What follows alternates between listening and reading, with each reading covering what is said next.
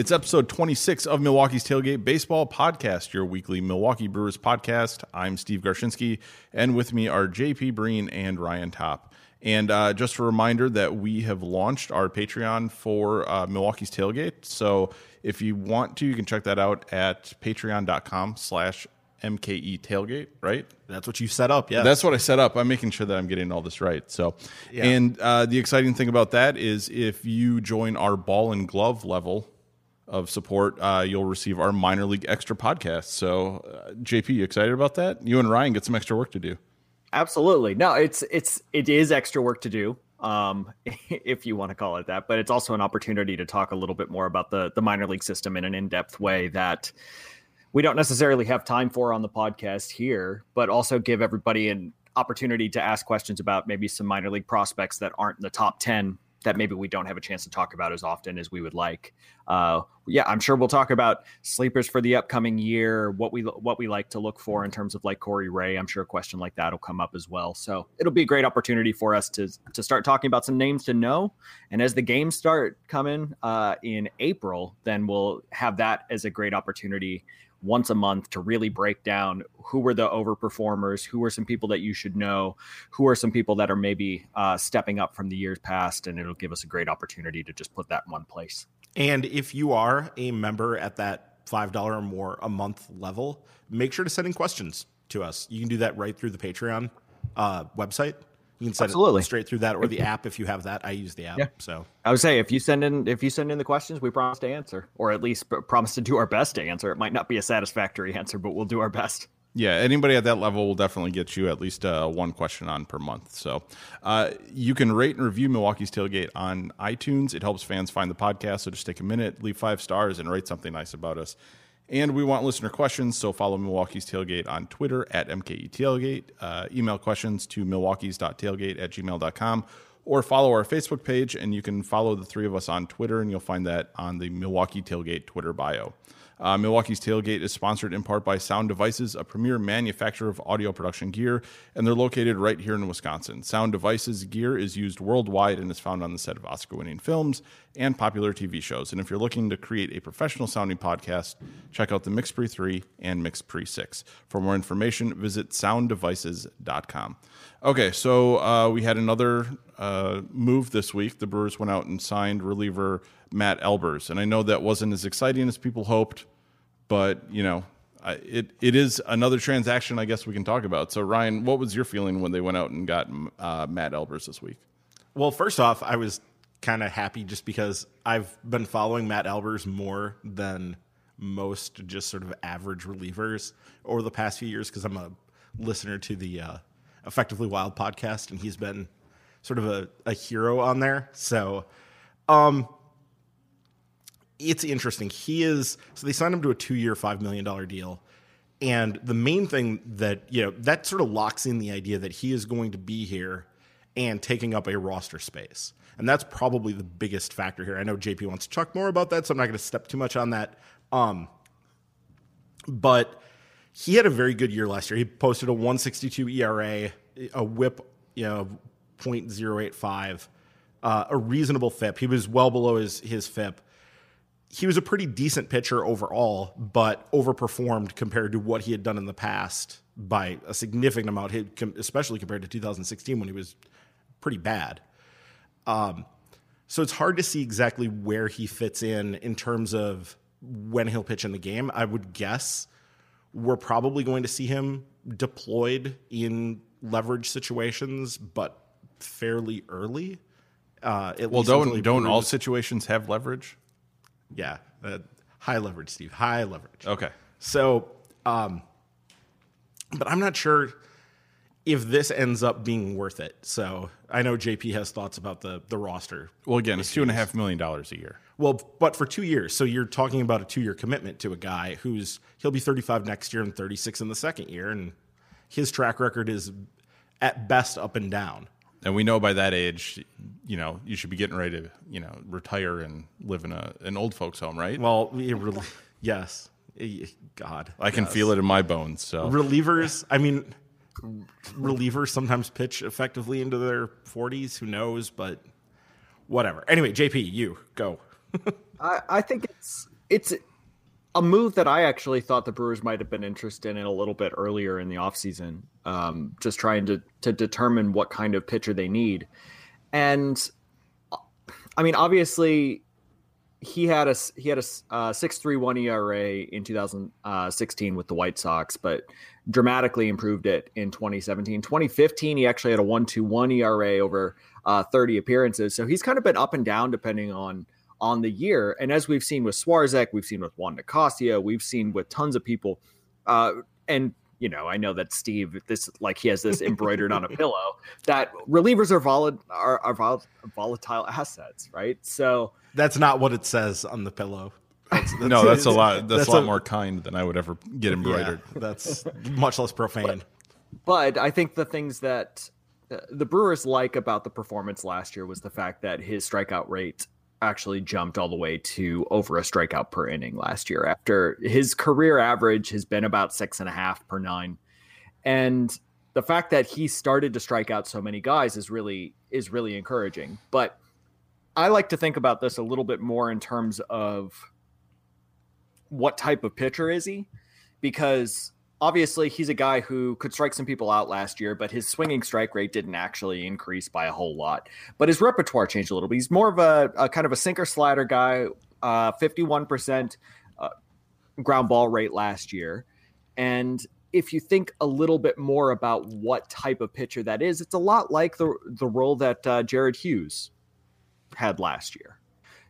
And so Matt Albert's much better against righties than he is lefties in terms of his peripherals, in terms of his ability to strike guys out, in terms of throwing strikes. So in general, I don't think that the Brewers will hesitate to put him in high leverage situations predominantly against righties. I don't necessarily know if they see the 8th inning kind of shaping up as either Hader or maybe Albers or Jacob Barnes, depending on, you know, what situation it is in terms of the lineup coming up, whether it's going to be predominantly righties, predominantly lefties. But I think it's a situation in which, if you're thinking about what kind of role he's going to fill, I think you'll see it a lot like Jared Hughes was used last year. And I mean, and the roster issue is now you're talking about having a real high number of relievers who are locked into roles. You've got, we were talking about, and they basically have like one spot in the bullpen that. Yeah, I mean, if you look at guys who are on guaranteed reliever contracts at this point, and also add in people like Hader and who's been confirmed to be in the bullpen now, and Corey Knebel, who's not going anywhere. He's not an up and down guy. You're not doing that. So you start taking those guys and you add in Boone Logan, you add in, guaranteed contracts. Yeah, it would be those guys, Boone Logan. Barnes is probably not much of an up and down guy at this point. And Oliver Drake. And we'll see what they decide to end up doing with that. You don't have a lot of flexibility now to be able to send guys up and down, which is basically what the Brewers and most MLB teams are doing at this point, which is effectively running almost like 10-man bullpens and bringing guys up and down from AAA periodically when they need to reshuffle sort of the look of the bullpen. Well, I think right now, if you look at who is likely to break camp with the bullpen, you would say Corey Knebel, Josh Hader. You'd say Jacob Barnes, obviously, Boone Logan, like you said, Matt Albers, Jeremy Jeffress is somebody that is probably a good bet to be able to be in there. And Jeffress also can't go up and down at this point. Absolutely. And I would say that Suter is probably the leading candidate right now for long kind of swingman role. Maybe you want to say Gallardo, but I think that Suter gives a little bit more flexibility in terms of his ability to show that he can pitch out of the bullpen and be an effective swing guy for kind of 3-4 innings. Gallardo, I'm not necessarily has shown that he can be effective for 3 or 4 innings at this point. So, but I bet in the spring right now, there could be a situation in which they're fighting for that role. But again, that's already 7 guys, right? If you consider Suter and Gallardo as fighting for one role. So at most, if you want to say that they're going to carry 13 pitchers, that would leave one other spot. And right now you would say Oliver Drake probably has the lead in there. I would say that Taylor Williams probably has an okay shot of at least competing for a bullpen role. I think we'll see him at some point. Well, he could also be one of those guys that you, as you said, can get kind of I don't know, shuffled up and down between AAA Colorado Springs and the big leagues. I don't necessarily know if you want to put Williams there just because of the altitude issues, and he should be a high leverage reliever if things kind of go right. But I thought prior to Albers, and I know that I mentioned it last week, that I thought it could have been a situation in which the Brewers could have leveraged Domingo Santana for a high leverage reliever. I don't necessarily know how much space there is for that right now. It wouldn't seem like much. It wouldn't seem like much, but then I also then come down on the fact that I don't think the bullpen is bad, but I also don't think it's stellar. I think you've got a lot of situations in which you can dream on a guy. If you want to think that Boone Logan can be the guy that he's shown in flashes, maybe Jacob Barnes needs to take a step forward in terms of his command. Josh Hader obviously is good, but Albers, you're relying on him not devolving into 2016 form. He's not going to strand 92% of the runners like he was last year. Right. Jeffress, obviously he's been up and down the last 2 years. It's a lot of guys that you can dream on, but it's a really tall task to be able to have all those stars aligned where they all start to pitch well together. So at most, I think right now you can say that they have a chance to have a solid bullpen, a decent bullpen, and then you can dream on it being more, but you can also see a direction in which it actually has significant trouble. So in that regard, I don't know if we're going to kind of go with it. Maybe it's a segue into the next point, but I think if the bullpen isn't stellar, they've got to add to the starting rotation, because I don't think the pitching staff as a whole right now is anything. I think they're fine.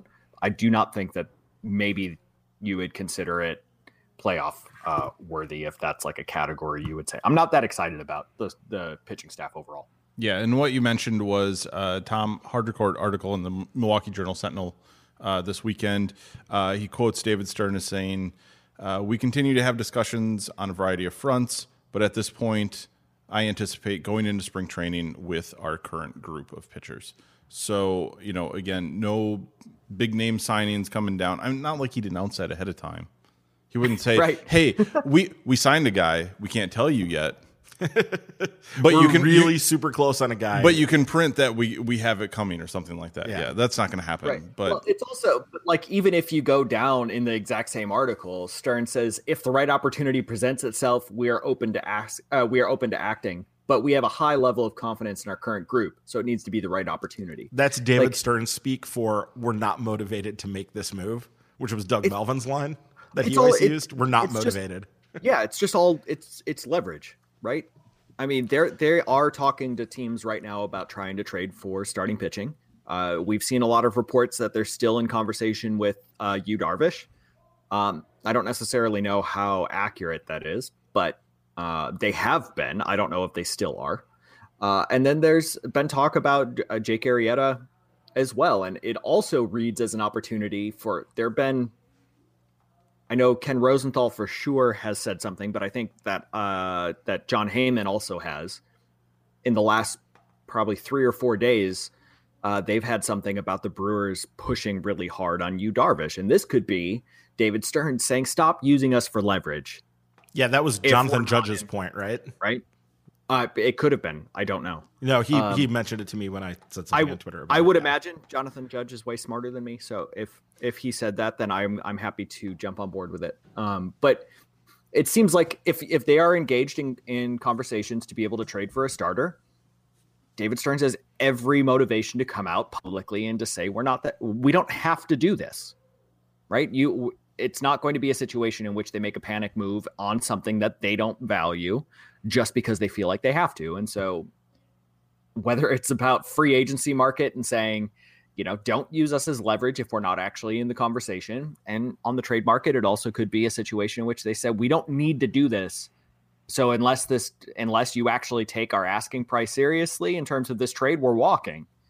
And I personally don't think that David Stearns has any trouble walking if the prices don't come down to where he wants to be. I mean, is some of this a matter of, Domingo Santana looks like the guy who they're going to have to deal at some point, and they're getting low ball offers because other teams are looking at him and saying, you need to get rid of Domingo Santana. We'll give you a very, marginal starter for him. Absolutely. Mm-hmm. Yeah, I think that if you're another GM, put yourself in the shoes of another GM who might have been looking at a Domingo Santana or a Keon Broxton, And as soon as you see the Brewers have just, gone and added to their outfield surplus, and now they're sitting there with 6 big league outfielders, yeah, I'm not upping my offer. I might even be less inclined to stick with the previous offer that I made at that point, because you're just perceiving that the Brewers have this surplus, and why would you then overpay, at least for a time?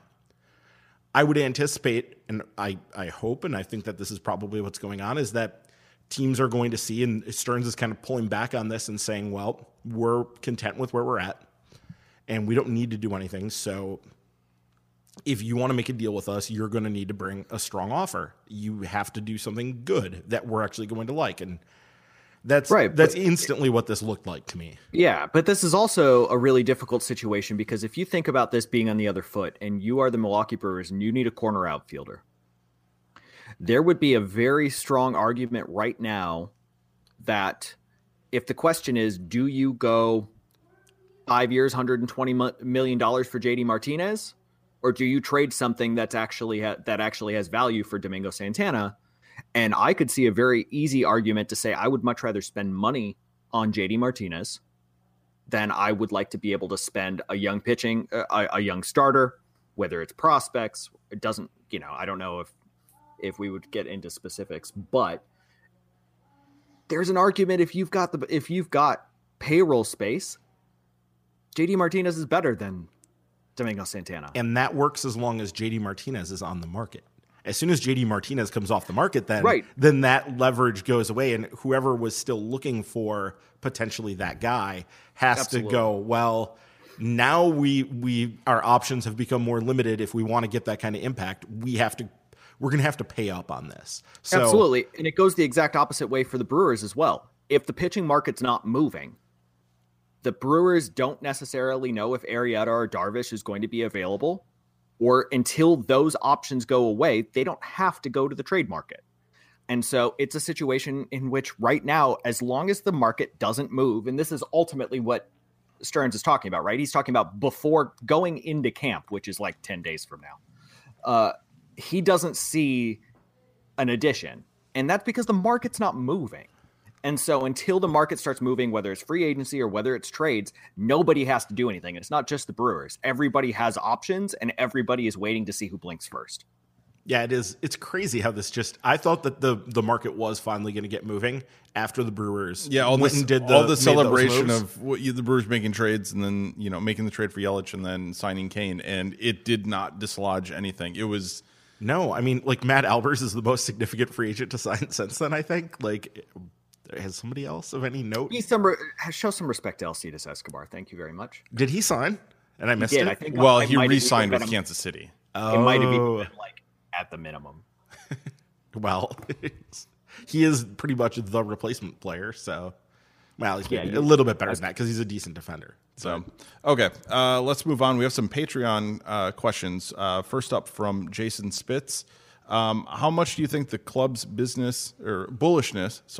much do you think the club's bullishness on Jimmy Nelson's full recovery is connected to the big moves they made, if at all? And by that, I'm assuming he's talking about getting Matt Albers, right? Oh yeah, definitely. Yeah, it's in reference to Albers, and not the fact that they haven't made the big splash either for a starting pitcher in a trade or free agent signing. That was like a sarcastic comment that both Steve and I looked at Ryan like, "What the are you talking about?" Well, that's because it was a joke. I know. That's why I said sarcastic comment. Joke. So I will say, to answer Jason's question, I don't think it's connected to the moves at all, because right now, if you were very bullish on Jimmy Nelson coming back, being effective and being healthy, you wouldn't necessarily have to add to the starting rotation, right? And I don't think that the Brewers are. I maybe naive isn't the right word, but I don't think they're so optimistic that they would overlook the fact that shoulder injuries are unpredictable. Jimmy Nelson getting on a throwing program, all it takes is him to feel discomfort in his shoulder once, and this gets pushed back at least a month. It's not a situation in which it's a linear recovery situation. It's not something in which we are sure that he's going to get his velocity back in the same way. it's just like anytime they talk about Tommy John recoverers, you need to look 2 years out to be able to see them actually get their form back. You know what I'm terrified of hearing? No. Scar tissue breaking up.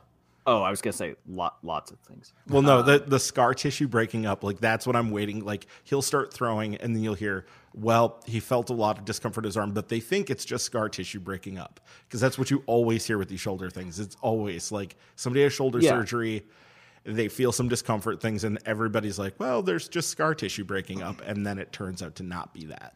Well, and it's tough to tell too. And sorry, Steve, but it's tough to tell because like, again, it's supposed to be a minor shoulder injury, but I have no idea what that means. I don't think there are minor shoulder injuries for pitchers. That's what I'm wondering. Well, especially when the reports after he went in for the surgery is they had to do more than just minor repair. Like there was significant damage. More significant than they originally thought they might have been looking at. Was that what it was? Yeah, it was. There was a little extra that they had to... Well, right, because they were talking the fact that he might actually have been back to kind of begin the year, and then the fact that they actually had to go in and do a little bit more work, it pushed it back to them thinking July or August. Yeah. Shoulders are the devil. Why couldn't he have dove back on his left arm? Like, because then who cares? Like, no, why couldn't he have just gotten thrown out at second?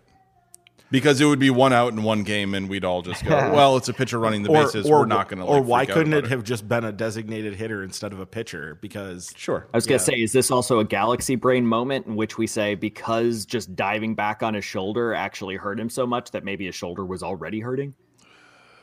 No, let's not get into that. So, I think the other thing to keep in mind with looking at the moves that the club's making after the deals they made with the trade and the Kane signing is I don't think anything is just focused on 2018. I mean, they have both those players for 5 years.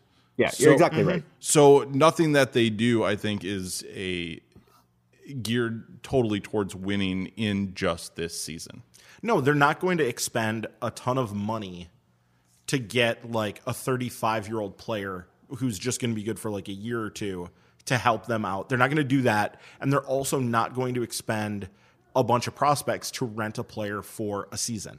Like that's not, even if it's a great player, that's not what they've shown that they're looking to do here.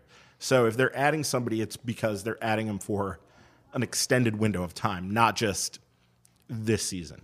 So, okay. And if they will sign guys for short periods of time in free agency, but those will be more minor moves. Okay, let's move on to our next Patreon question from Jason Donlinger. Seems that Anderson, Davies, and Chacin are slotted in the top 3 spots of the rotation at the moment. If they don't add any more starting pitching, who do you think is more likely to win the final 2 spots in the rotation? Woodruff, Gallardo, Suter, Guerra, Burns, someone else? For me, I think go ahead. I would say for myself, I think the question there shows... Well, and Mark Atanasio's comments from On Deck last week, it shows the fact that they are going to add somebody, first of all. But that doesn't answer the question. So I think that Woodruff absolutely has a leg up on everybody else if the inside track to something. I would imagine if Gallardo has a quality spring, he'll get a shot to be able to be kind of the 5th starter for 2 months, I think is what they would look at that point. And then they can, the Tommy Milone type of give him a month and a half until somebody comes back from injury. I think Suter is just well suited to the swingman role for what the Brewers are looking at. I don't think Junior Guerra is somebody that they really are going to be relying on just because of his volatility in terms of his command or his control, I guess is better off to say it that way. I think there's an outside shot that Corbin Burns can pitch his way in. The fact that in spring training. The fact that they're sending him to the rookie camps in terms of like professionalization and how I don't even remember what it's called. The fact that they're sending him to that, the fact that they are putting him into on deck thing is strongly. I mean, they were pumping pictures of him over other guys that we've heard of. I don't know if they're necessarily doing it as a PR move because he's starting to pop his way up of top 100 prospect lists, and they're trying to show that they've got other guys too, and it's not just. I was going to say Keith Law had him as their top ranked prospect, even with Brinson. Absolutely, he had him 24th overall. He loves, and there are some scouts that just adore Corbin Burnes. I think the vast majority of people see him as like his ceiling being a number 3 starter, which would still obviously be good. But if you can find scouts that just think he is great, that he has, it's like the Jimmy Nelson thing, right? It's like Jimmy Nelson when he was coming up, that everyone was like, he's a number 3, he's a number 4 starter, but man, you found some scouts that were even saying Jimmy Nelson had a shot to be an outside shot of being a 1. Like there were some people that just loved him if you found the right scout. The right scout. It's the same way, but it's the same thing that we saw with Keon Broxton as well. It's like if you found the scout that saw him on the right day, and we've seen stretches where Keon Broxton looks like you can't get him out. Oh yeah. Like if you find a scout that sees him on the right day, you can find people that just love these players. So I will say that I don't think that Keith Law is singular in his scouting opinion. Keith Law talks to a lot of people. It's not just his own scouting. He has his own, obviously, trustworthy people in the industry. But there are some people that really love Corbin Burnes. So I think if they don't make a move, I think the money is on Woodruff and Gallardo. But if Burnes just lights it up in spring, I could see them going with Woodruff and Burnes, knowing that they have an opportunity to go with Suter if Burnes, struggles for the first couple and needs to go down to AAA or whatever it looks like. Would they maybe hold off on Burnes a little bit just to kind of preserve some innings early in the season? Like, I mean, it's spring training, and we're going to say a lot. Don't read too much into spring training stats. Oh, yeah. So, I mean, I can't wait for that. What would lighten it up be in spring training where you'd have to say, like, we can't leave this guy down? Right. Well, it'd be stuff, right? It would be a situation in which at the end of last year, I mean, his fastball was regularly hitting 96, 97 miles an hour. If he comes out of the blocks and his velocity is good, his command is just like it was last year. But I mean, Corbin Burnes threw 145 innings last year. I mean, he's not in that bad of a situation to take a jump forward and to hit 170, 180. I mean, he's going to need to make, when he gets his chances in spring training, especially as it gets a little deeper into spring training, when he gets his chances against bona fide big league hitters, he's going to have to look good against them if he's going to win that out. It's not going to be about making sure that he can, strike out some guy in AA who's, a year and a half away from the big leagues. That's not what they're going to be looking at. They're going to be looking at how does he face big league pitcher, or how does he face big league hitters, and what does that look like? Well, and it's not necessarily going to be something in which what is his production against them either. Right. Are they having trouble picking up the ball on him? Is he deceiving them? Is he inducing a lot of bad swings? And right. Can he sequence? Can he bounce back from, somebody hits somebody in the first inning, hits a 3-run homer off of him because he has a tough first inning? Can he bounce back? Right. Can he have a situation in which he can locate his off-speed stuff against righties and lefties, because his slider can back up on him a little, much like Brandon Woodruff's slider can back up on him and suddenly it becomes a cement mixer. Like, it's not going to be performance-based, and that's going to be the most difficult thing, I think, for people to kind of get their minds around when it comes to spring training, is that's not what it's going to be about. I mean, Corbin Burnes could come out in his first 2 outings and throw nothing but fastballs. Like, because they want him to work on his fastball command. Because that's what pitchers do in spring training. They come out and they work on things, and they specifically, like you said, they throw nothing but fastballs. Or there's a day when they come out and they basically just throw changeups or something. Like, that stuff happens. And yeah. How hard is it to get some of that stuff to play up in spring training when you're out in Arizona and it's just, dry and hot like that? It's crazy hard. Right? I was going to say, if you're throwing a lot of breaking stuff, that's not the place to try to like break it in and show. Well, that's stuff. Why you see games where it's like 12-10. Well, yeah. Well, hey, he was working on his curveball today. Yeah, it's absolutely why that I struggle with all of the stuff that comes out from the Arizona Fall League. All the scouts are at the Arizona Fall League, right? And amateur scouts, people who write for Baseball Prospectus, Keith Law's out there, like everyone's at the AFL. So it's an opportunity, if you can look good, everybody, for the baseball writing community online, you're going to blow up. But Monty Harrison just did that last fall. Yeah. Everybody who saw him was jaw dropped. Like he put on a show. Yeah, I mean, that was the same thing that Jacob Barnes did a couple of years ago when Jacob Barnes started to throw like 96, 97 miles an hour with a high 80s, low 90s slider. And then all these people at the AFL were like, who is this guy? But it's also a situation, exactly what Steve was talking about. It's a difficult place to pitch. Just like we talk about in spring training, it's not like magically better once we hit October and November.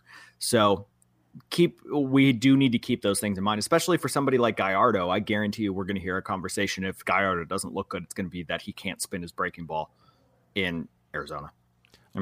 Getting back to the actual question for a second, I think Woodruff is pretty much, I don't want to see he's a lock for the rotation. I'm going to be really surprised if Woodruff is not in the rotation. I just what would be the point of Woodruff doing anything else? It's not like he's going to go down to AAA and get more seasoning. Yeah, I think that he's almost a lock for that, fourth starter spot.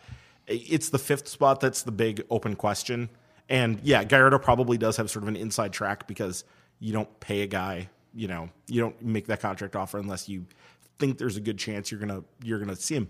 At the same time, I think that Gallardo's gonna have to show something beyond what he was showing last year for them to want to have him, be the guy.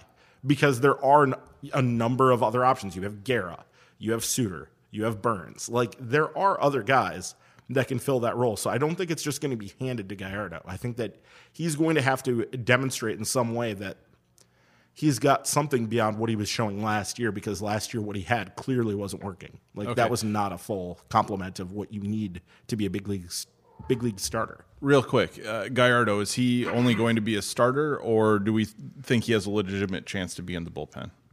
I think he's going to battle with Suter for the swingman role. Okay. Ryan, any expectations? That sounds right. But yeah. Okay. We'll move on. Nick Zettel asks, after the big moves, we all know the hype. So if the Brewers make the playoffs, what's the most underrated aspect of the team that helped them contend? I mean, what do we like about this team? We were talking about this earlier this week. We were chatting about it. Or at least what I would think it is. Like, what's the most underrated aspect that helped them contend in 2018, or like set them on the path to contention the last 2 years? I think if they contend this year, because I don't think we're expecting 90+ wins out of this team right now. Right. If they contend, they probably won 90 or more. What do you think would be an underrated aspect of the team that maybe pushes them above those projections that we're expecting? I think it would be young pitching ended up stepping up and becoming pretty effective. I think if that's what's going on, if they're winning into the 90s, it's because somebody like Woodruff, Burns, or I suppose Jimmy Nelson coming back and being what Jimmy Nelson was. Say Anderson and Davies, holding with what they did last season. But that's not an underrated aspect of it. That would be that's like the most obvious thing that would need to happen. It'll probably be, that will be very noticeable. If Corbin Burns turns into a no doubt stud. Yeah, that's not underrated. Nobody's going to miss that. Everybody's going to see it. JP, do you have something about the team that you think could maybe make them better than people expect? This might not necessarily. Well, okay, so I have two answers to that specific question. I think if the Brewers are better than expected, if Jonathan Villar returns to what he was in 2016, I don't necessarily know how likely that is, but I think that if he does do that, that's a game changer for the offense. But I think the most underrated aspect of the team that has helped them contend in 2017 and would in 2018. And it's not necessarily something that I think people give enough credit to, is the fact that the vast majority of people that are being relied upon to be quality role players, if not potentially impact players, are guys that just got second chances with the Brewers, and the Brewers were willing to stick with them through and give them time to be able to show that they could bounce back, right? It's your Travis Shaws, it's your Chase Anderson, it's your Jimmy Nelson. It's like Jonathan Villar is a great example of that as well. It's a lot of guys that, and even if you want to look at last year, if Eric Thames is given a chance to get 500 plate appearances again this year, even if it's just against righties, giving guys the opportunity to show that they can adjust, that they aren't defined by 500 plate appearances that maybe aren't necessarily as good as everybody expected, whether they fall backwards or whatnot. And the Brewers were specifically targeting those players, and they had, through a rebuilding mode and through the roster space in general and expectations, they had the freedom to be able to let those guys breathe And I think that if you look at what the team is relying upon, it's those types of players. And I think the most underrated aspect of this contention cycle is potentially somebody like David Stearns and Craig Counsell having a longer view, like a wider lens to view baseball talent than 1 or 2 months. I was going to say, I think that probably if this does end up happening, you're going to see Craig Counsell sort of emerge as a truly appreciated forward-thinking manager in the 2016 mold, doing sort of the things that you expect from a forward-thinking manager. He's willing to do a lot of different lineups. He's willing to be flexible in his bullpen roles. He's willing to, take players who maybe are struggling and let them have a little bit of a leash where some other managers in a contending situation might shut that down. I think if we see that progress of the team, Counsell's going to have to be a big part of it. Like, that's going to have to be, because they still don't have the pure star power to go up against one-on-one with some of the top teams in baseball right now, because the top teams in baseball are loaded. So they're going to have to get every bit of the roster. They're going to have to leverage every bit of the roster that they can. And a lot of that comes down to Counsell and his willingness to do things in a progressive, thoughtful way, which I think we've seen. I think we've noted already that this does seem to be Craig Counsell. Well, it's going to have to continue. And my question is, more. if that happens, at what point do the Cubs start interfering to try to hire him as their new manager? Isn't that what they do? I think that somehow the star of Joe Madden would have to crash so far. Well, if they don't win another World Series, I think he's going to be on the hot seat. So I do think one thing I'm looking for going into this season that can maybe push the Brewers over the top a little bit, or at least make them more of a contender, is to see what this defense is. How many runs can they prevent? Because with Pena, Arcia, Kane, putting Yelich in left field, and just seeing what that run prevention is, we're kind of expecting some of those pitchers to take steps back this year. Mm-hmm. Can they kind of mitigate that a little bit, with the defense that they put behind them, and basically try to get a few more runs or a few more wins that way during the season? Yeah, I think that. I mean, you've mentioned this multiple times over the past week, at least. I don't know if it's publicly or just to us, but I think that's a great. It is one of the biggest things that you can do. I mean, it's like we've looked at the Colorado Rockies, or at least I have. I don't know if I should say we, but like what the Rockies have been doing and looking at all of their relievers that they have been targeting. Everybody says they're paying so much. They can't necessarily afford to go out or they didn't think it was prudent to go out and sign a big starting pitcher. And they have realized that their best avenue for run prevention was to be able to create a lockdown bullpen, much like the Baltimore Orioles did when they consistently made the postseason when they weren't supposed to. And not just they wanted to go out. They and wanted do a that. deep bullpen. Like that was Absolutely. Sort of the thing is, but really get a lot of guys and a lot of good guys, right? Like not a lot of guys that you wanted to say, well, yeah, they could be good, like the Brewers are doing. Yeah, they, you can see statistically how it might work out. No, they're going out to get the more premium guys in kind of in the free agency market. But I think that if Braun, first of all, I would say Braun can handle first base and is a quality defensive first baseman, the Brewers have an opportunity to have a really good defensive unit with Yelich, with Kane. If it's Santana, it's a little bit worse. If it's somebody like Brett Phillips or if it's somebody like Keon Broxton, I mean, really then the only defensive situation is if you've got Jonathan Villar at second base. But if you've got Eric Sogard, it looks a little bit better. Travis Shaw maybe doesn't have the range that you want, but obviously Orlando Arcia makes up for that. So and this isn't the question, but like we get into start thinking about like how everything goes. If Domingo Santana's not moved, like, sorry to bore you so much. Sorry, that was a surprise. If that was all Ryan. I'm wrapped with attention. If Domingo Santana's not moved, where does Aaron Embarras fit? I mean, I'm not sure. Yeah. Well, okay, hold on a second. Since you mentioned Brett Phillips, Steve on Twitter asks, how significant a piece is Brett Phillips, given the current outfield situation? Is he best suited for the fourth outfielder as trade bait?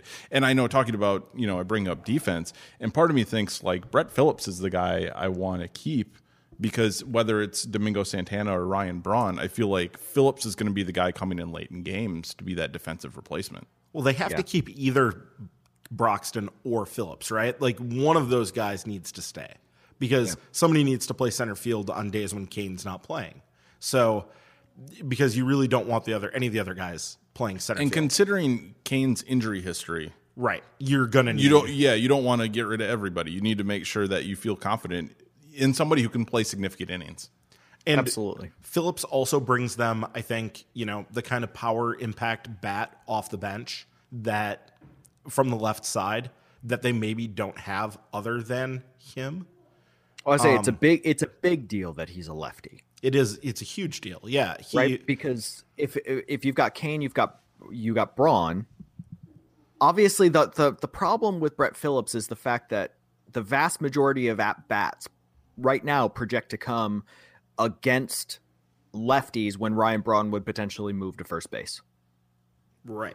Because then you don't necessarily want Brett Phillips coming in and being the guy off the bench. Then Keon Broxton, Domingo Santana, they start to look better.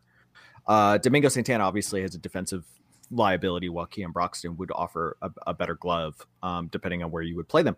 But Brett Phillips is going to be the guy that gives Lorenzo Cain a day off against a tough righty. He's going to be the guy that is, when Ryan Braun needs a couple of days off against, whether it's per week or whether or not first base is his opportunity to get days off. I don't know how that's going to work, but Brett Phillips is the guy you want. So I actually think that, and I know that everybody keeps saying this, Domingo Santana's the guy who makes sense to move. He does. It's not Brett Phillips. Mm-hmm. Yeah, I think that's yes. We can move on. Okay. I was just making sure that you were wrapping it up. You seem to have like something else you want to say. Okay. I don't. Okay. He's too busy yawning. Yeah. Jacob Weber asks, outside of the obvious with Archer, Salazar, Stroman, who are some of the guys we should watch in spring training that you'd like to see the Brewers acquire before the deadline? I'm assuming that means before the start of the season. No, I think he means the trade deadline. So before who I would like us to see? Or who like I would like to see us acquire? Yeah, who would be likely? Who would you like to see the Brewers acquire? Try to come up with somebody who's like a legitimate piece, not just wild fantasy. Don't do it, Breen. Don't do it. Kevin Gausman. Yeah. Well, and you're only saying that because I said it like 2 months ago.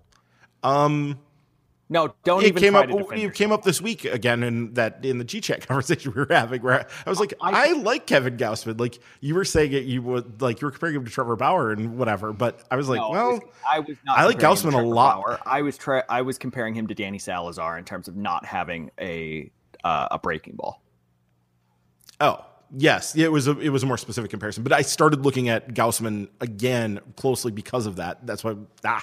Anyway, continue. But JP has been a Gausman fan for a while, and you've won. I've been a Gausman fan for like 4 years, so it's just Gausman was such a great arm for so long, and the Orioles. They Orioled him. Well, I can swear on this. I don't know why I stopped. I've stopped myself like 3 times already. Well, we don't put an explicit tag on this, so try not to go crazy. Well, so I've been a good person. It's the Orioles have like ruined him. I mean, if you want to say like who I would like who I think is realistic, that becomes more of a difficult situation. I don't think the Orioles are going to move anyone because the Orioles, much like the Mets, need to sit around and pretend like they're going to compete because they're so worried because they've got ownership that doesn't know what the hell they're doing. Do they have a come to Jesus moment this year when they fall out of it and are like 20 games behind the Red Sox and 30 games behind the Yankees, and they're we're going to lose Machado and like. I mean, they might, but then they sit around and like complain that nobody wants to give up much for Adam Jones. They won't actually trade anything that anyone wants, is what it's going to be. Peter Angelos is the worst. Sure. The Mets ownership certainly give him a run for his money. Yeah.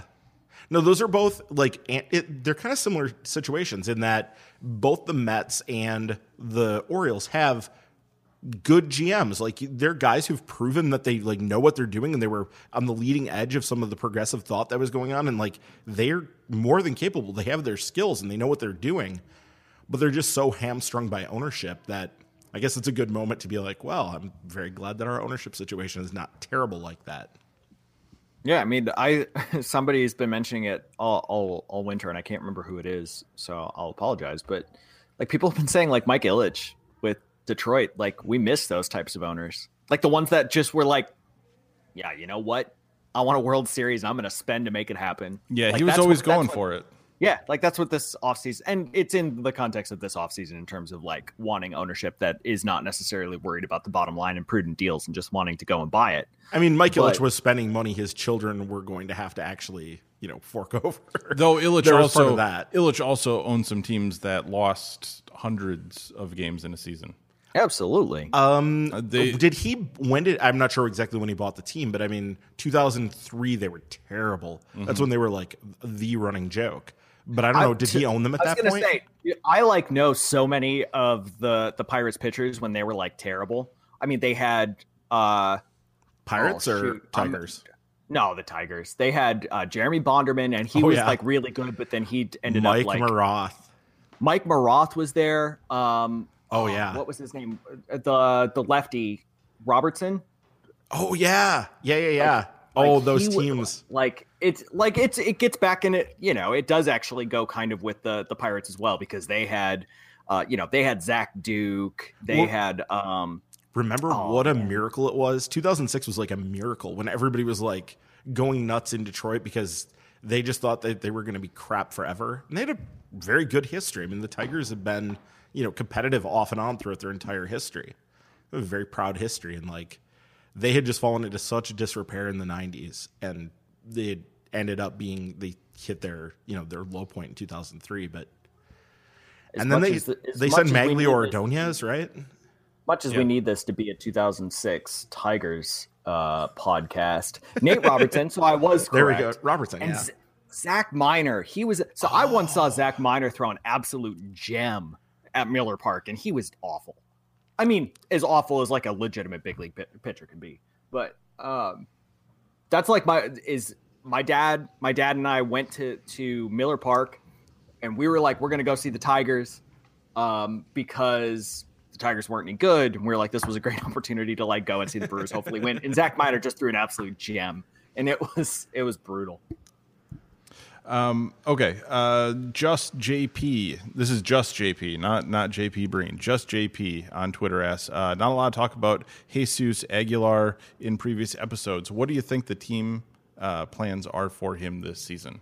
Oh, I thought this question was just for me, not. No, it is from just JP. He didn't want people to mix the two of you up. So that's fine. Ryan, do you want to go? Because I actually have some thoughts here, but.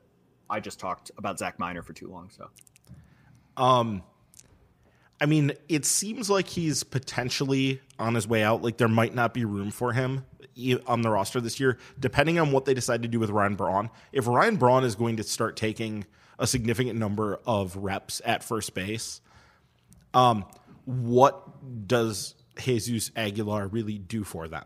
There's not much. I mean, he's the right-handed hitting power first baseman, doesn't offer much in the way of defensive value, doesn't offer any other positional flexibility.